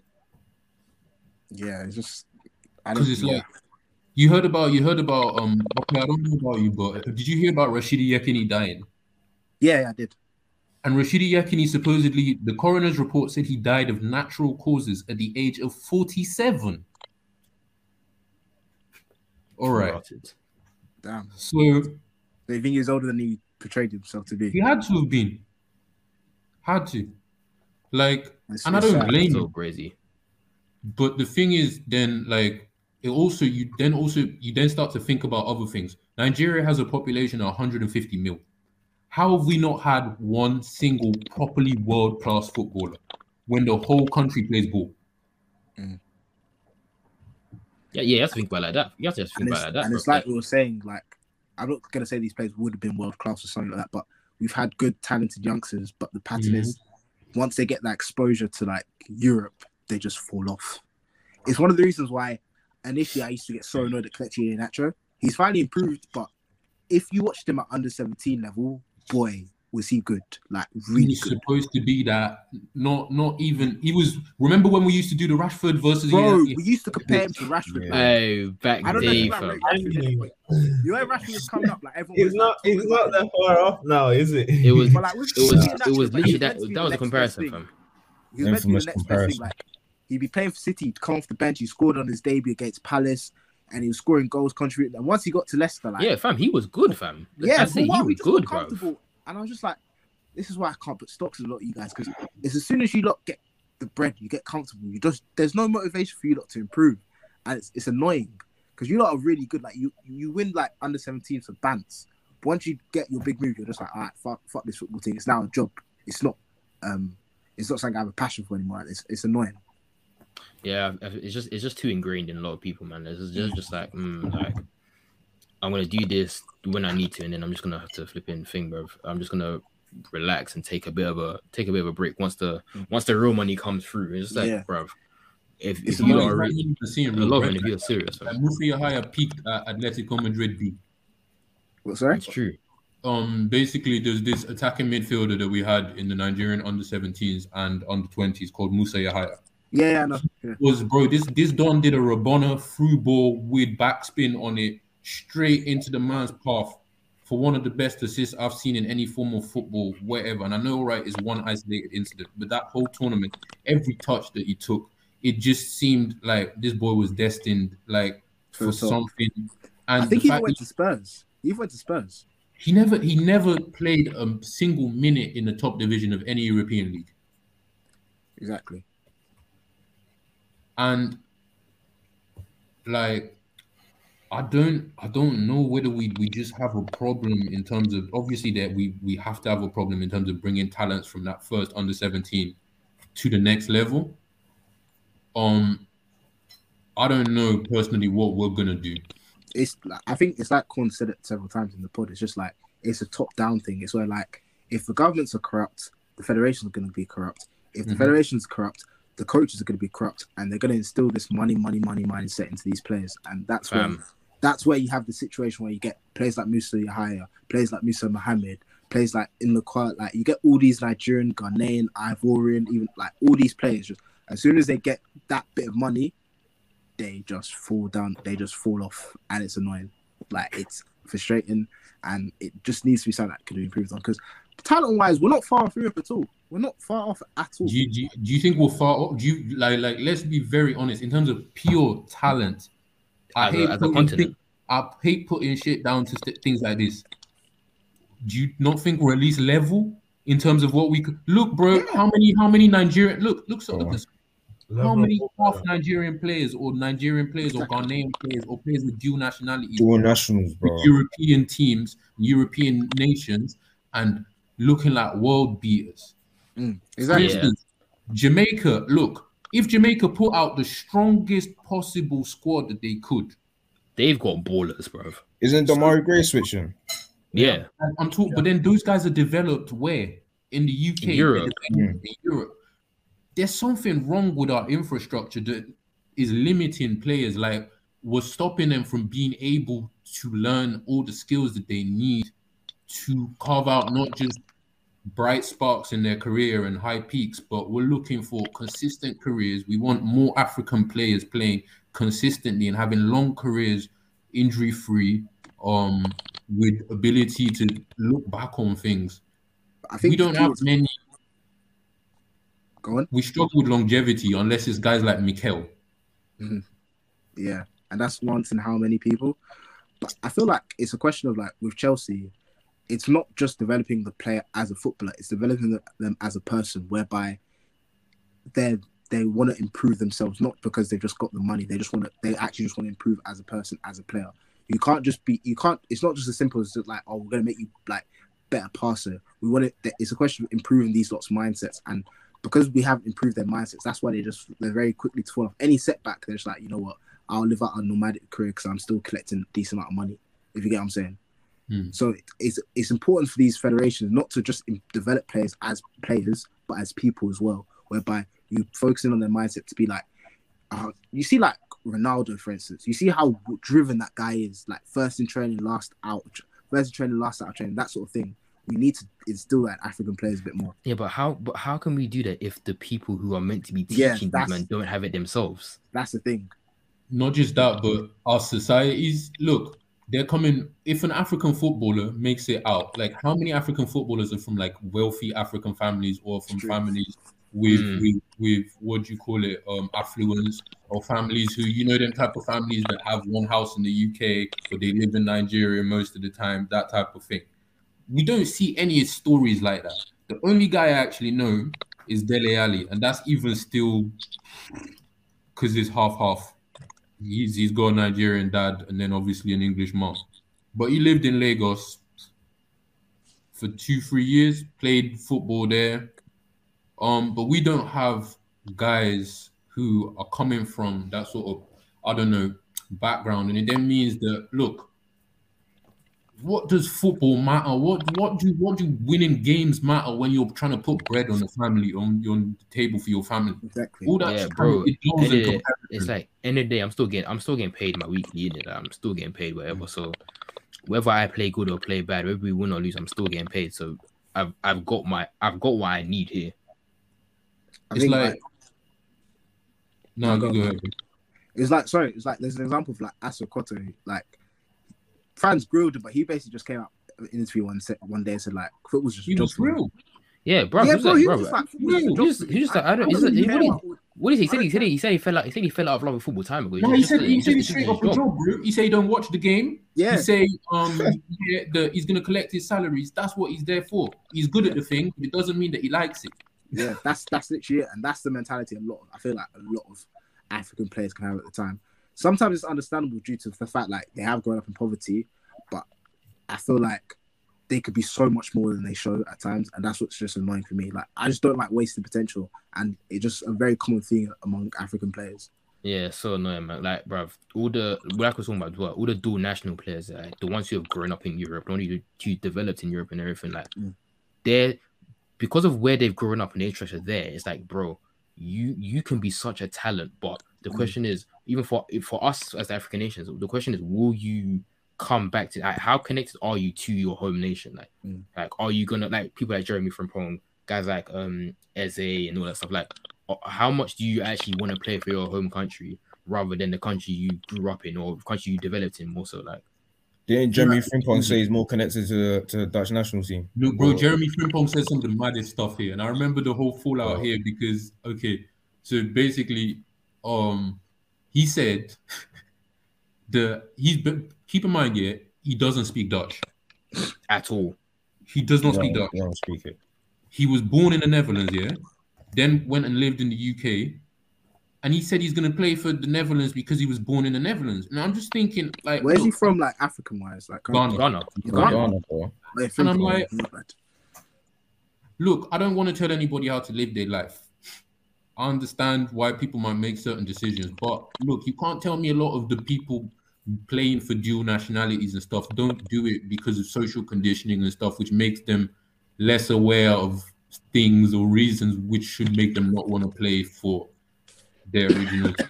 Or like not original, but their European team. Because, for example, I know it's very easy for someone like me to say, because I'm not a professional baller at the end of the day.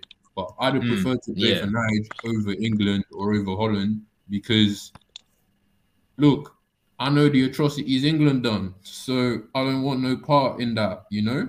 And I feel like as people learn more and are educated more, I think we'll see more and more players start to make that switch because of this. Yeah, I hope that more players, because we've obviously seen like we've seen a few of the Nigerian players starting to like, I want to go. Mike. They're like, I want to go and then come play for Nige. And you've obviously seen like guys like Damari Gray, Antonio, Ravel Morrison, them not all going back to Jamaica. Like, I feel like in due time, I don't know how long it will take, but there will be a time where guys are like, you know what, I'm gonna go home and just play for my home country because not because it's the only thing I have left, but because I actually want to. I actually have a connection. Like with Zaha, Zaha got to a point where it was like, you know what, England didn't inform me. I was born in Ivory Coast. Let me go back home and actually play football there. Fam. Yeah, we need to have these players not think of it as like a last resort and actually want to feel that. Like, we need them to actually be like, I actually want to play for you, not because I can't get play for England or France or Germany, wherever it is. Yeah, like, bro. Look at Dens, fam. Look at what's it called? Fosu Mensah, bro. I ain't never seen that guy post anything in Ghana related. In the last like 2-3 years, I've seen him posting hella Ghana related stuff because the FIFA changed the rule of being able to play for your another nation if you haven't. But played I like for that rule change. I like that rule change. Yeah, I love that rule change. A lot of players are making these decisions at 18, 17, 18, 19 years. And it's conditioning. It's the conditioning. Like, man. It's conditioning. You get told like guys like I'm sure. I feel like guys like Tammy and maybe Tomori would. I think Tomori said he'd want to play for Nige, but I can't with the conversation. They didn't call him, I don't think. Yeah, I think that might be the thing that he wanted to play for Nige, but they didn't really call him. So it was England. Tammy probably not one that probably would play for Nige. It's like, bro. I think they did speak to Tammy, but like Tammy was not keen. Yeah. Oh, is it? He went. Tammy's one of those who like Yeah, he saw himself playing for England and wants to play for England. And like the other thing is, I think we same can, with Saka as well. man, we can think of some examples. Like is a combo of factors, and we go back to that same like I don't know, multi-factored like analysis of it. One, you think of all right, the examples that we have. Aubameyang is being paid literal millions to play for Gabon. Because he's the star player of him. That's He has to, look, that's the way that they were going to be able to tempt him to make that decision.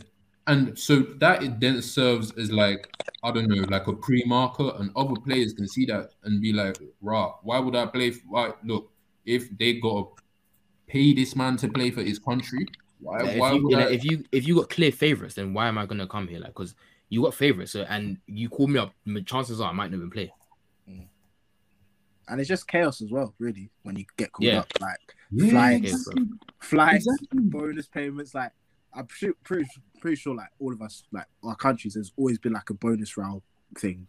Yeah. Wasn't it recent? Wasn't it like somewhere towards the end of last year? I think the Gabon players something. Oh, there's something to do with airport. They and did- they they had did it. issues.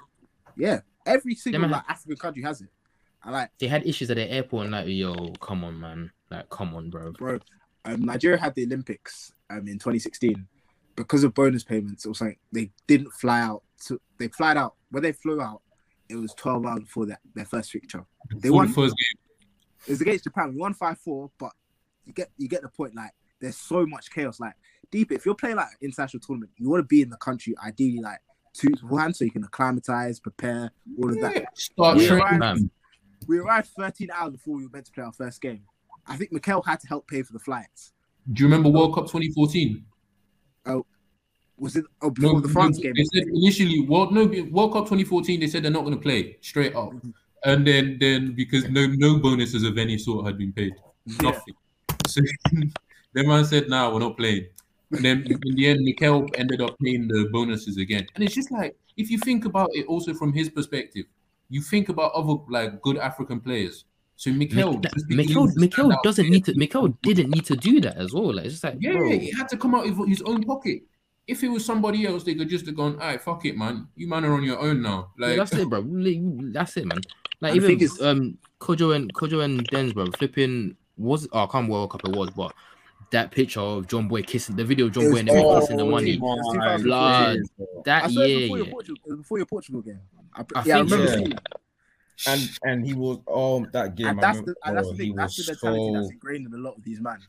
Guys out here after match, I'm just seeing a He video. got of him caught live. walking in. Kissing Cash, bro. I said, no way. It's I couldn't. all- I couldn't believe my eyes, Oh, fam. you know, I don't blame him though. He didn't know the guy was there taking the picture. No, but the thing is, it's like you have to understand. Like, this is why Nigeria started to call up like home-based players under Keshi. It's like it's a privilege and an honor to play for your country. yeah. So I don't think you should get like, maybe they should pay for your flights and stuff and your accommodation, but you shouldn't feel the need to get paid to play for your country. In a country where like Nigeria, there's like 200 million people. Why you're one of the selected few to play? Why do you feel the need to get paid for?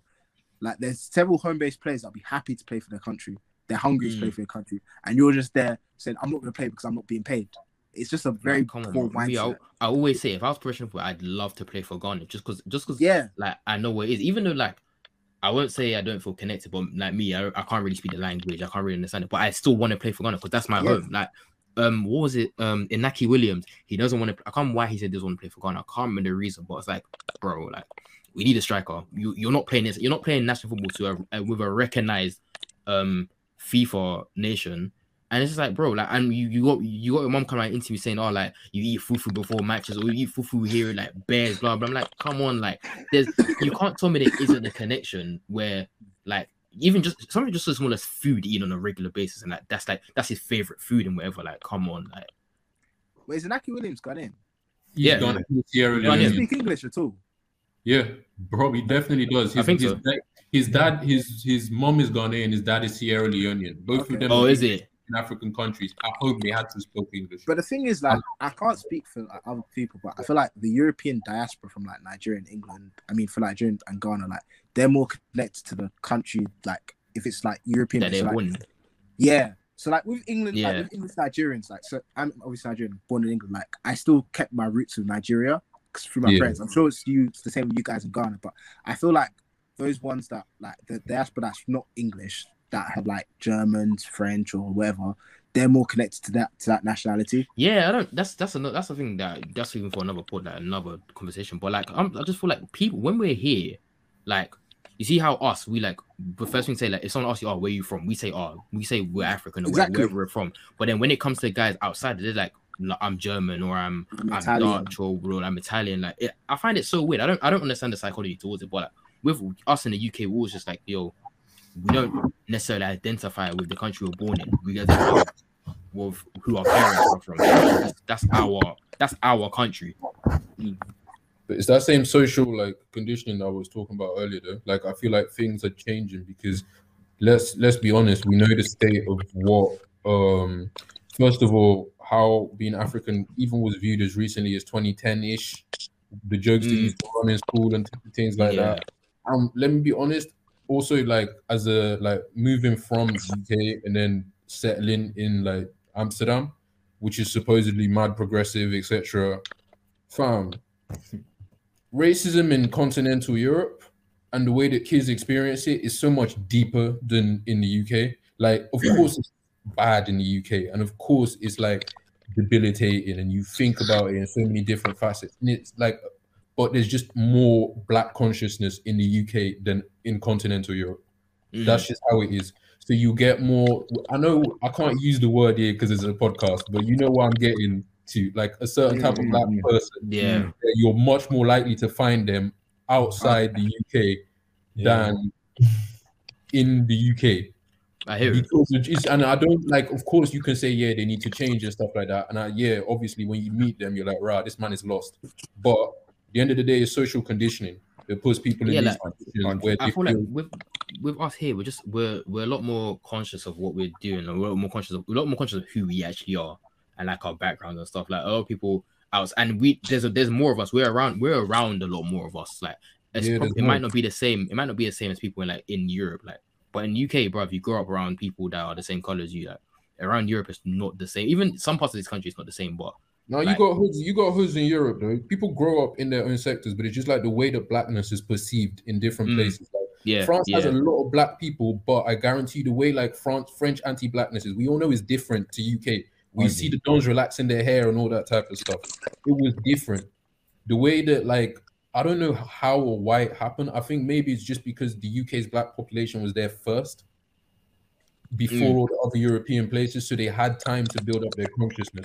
They had time to like start looking at their past and identifying, all right, this is how this has affected us in this way. This is how we can look past it. Yeah, I'm British, but I'm also this. Let me know my true like origins or whatever, and apply that to how I view the world, how I do things. And it's just different in Europe, man. I hear so many crazy things from Black people here, and I'm like, damn, that would not fly back in the UK.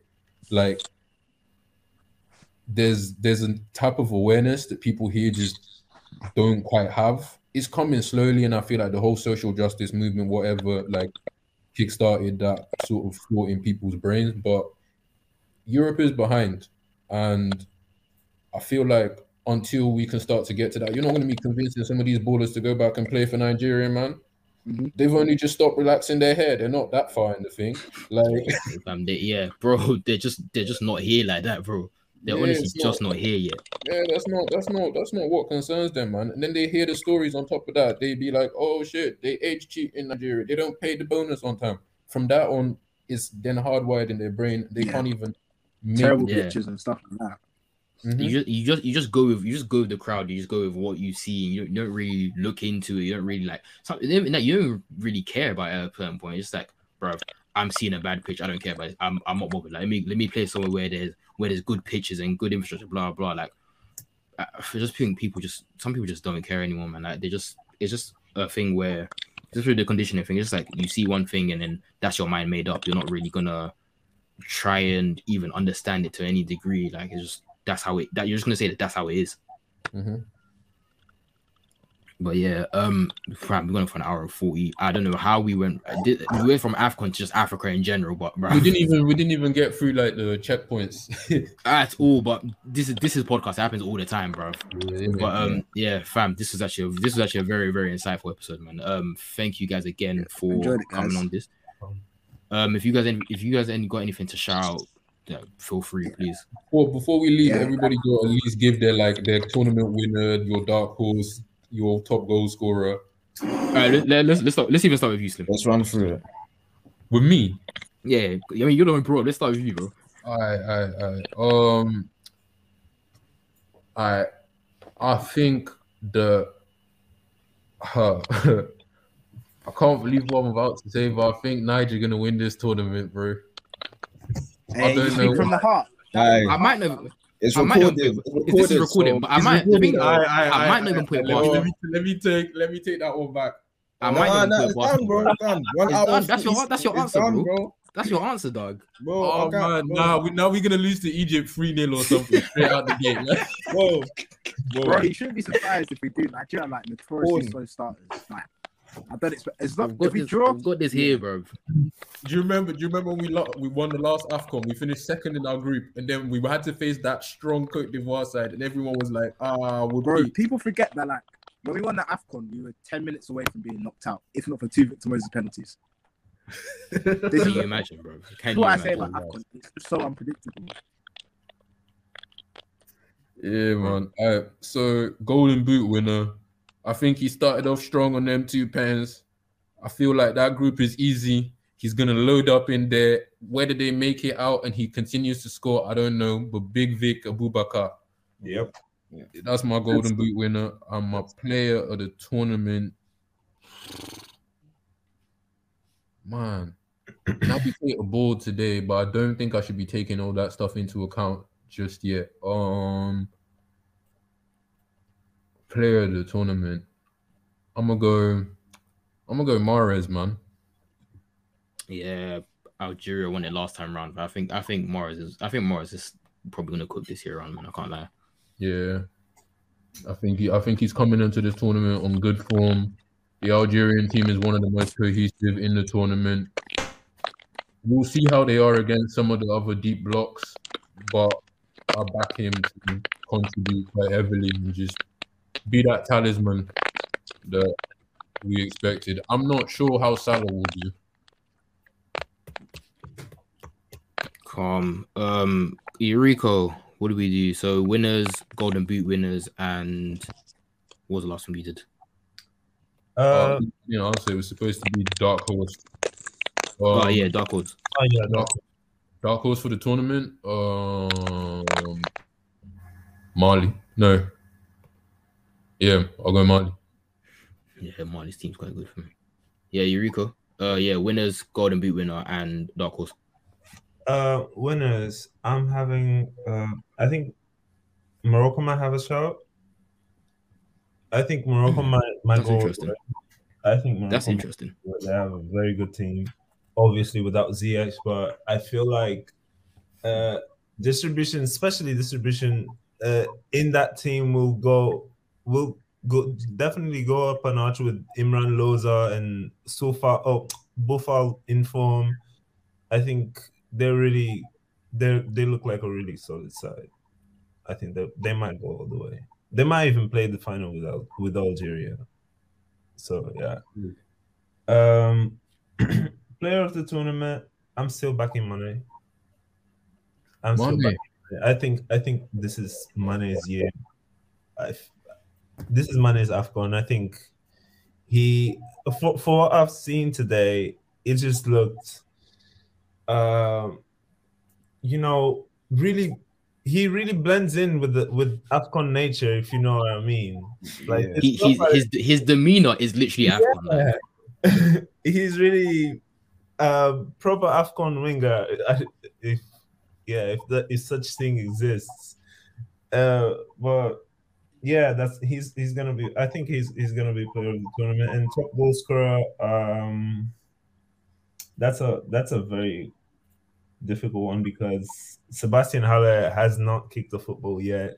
So that is my pick, but I heard Slim talk about Abubakar, and then I kind of agree with that as well. But I'm still sticking with Halle. I think he's gonna be top goal scorer. Nice. Dens. Winners.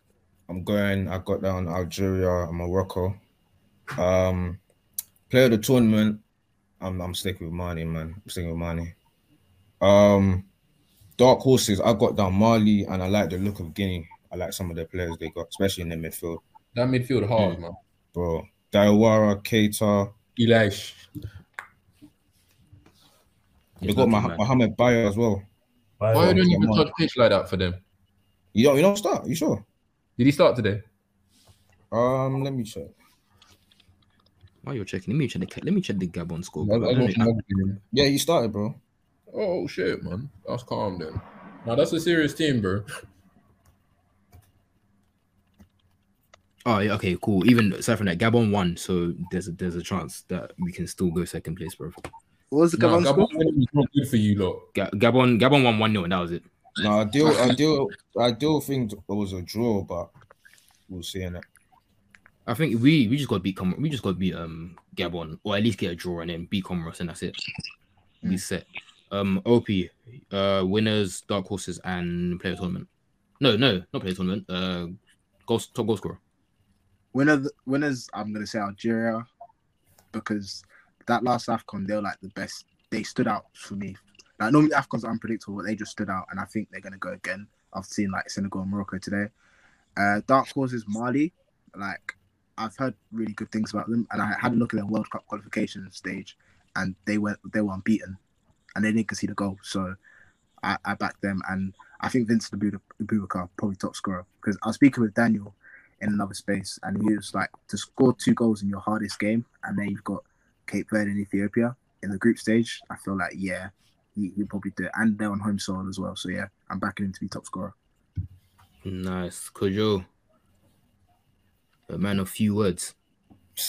So I say winner Algeria, yeah, because they're like the best team on the continent. You know, their B team won the Arab Cup, which is crazy. Oh yeah. So player of the tournament.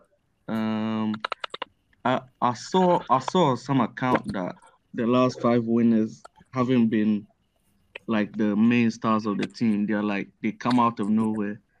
So I think Benacer won it, or somebody else. Yeah, for Algeria the last time. Yeah. So this year, if Algeria wins it, I'll bet my money on Benrahma.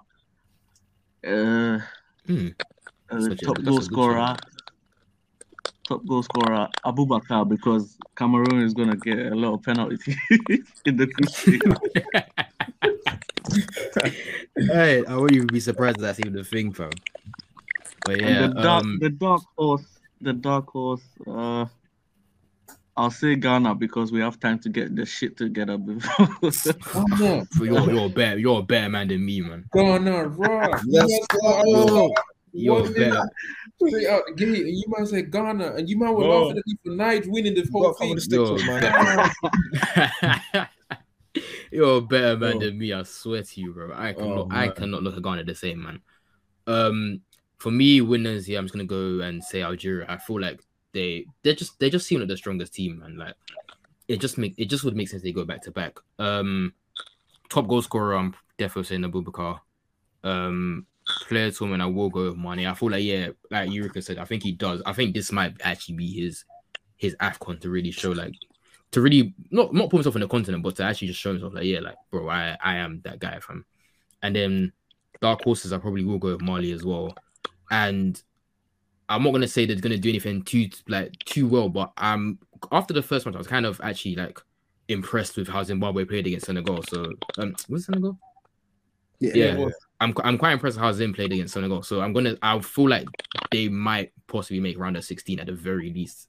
Like, I don't think they'll finish last, but maybe third place, go through in the first place thing. I really think I have some faith in Zimbabwe just based on that first match. So yeah. No, Zim got an interesting mix of players. Yeah. that I think they are missing one of their better players. But other than that, I bro, remember Nakamba. Yeah, I think It's Nakamba. Nakamba, man. Billy Yeah. retired as well for the national team. Kama Billy. yeah, Oh, fam, like Yeah. Even yeah. regardless, they're still doing decent. But yeah, man, once that was actually a long episode, but it was a good episode as well, bro. Very insightful. Good Once discussion, again, man. thank you guys for coming on. If you got anything to shout out,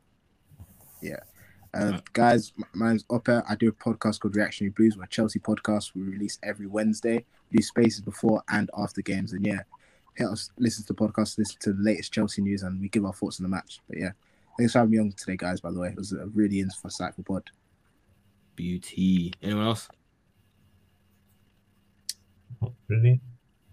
Nice. All right, calm. But yeah, podcasts, Apple Music, Spotify, YouTube, all the same stuff I keep doing every week. But yeah, man, once again, thank you guys for coming on. And yeah, we'll be back next week, man. Oh yeah, sorry. Oh, okay. My pod's on. My pod's on Apple Music. I forgot about my pod's on Apple Music, Spotify, and our ads at Reactionary Blues on Twitter, Instagram, and TikTok. Yeah, everything will be down. Everyone's ads will be down in the description of YouTube and Spotify and all that stuff. So yeah, man. Thank you guys once again for coming on, and we'll be back next week. Bro.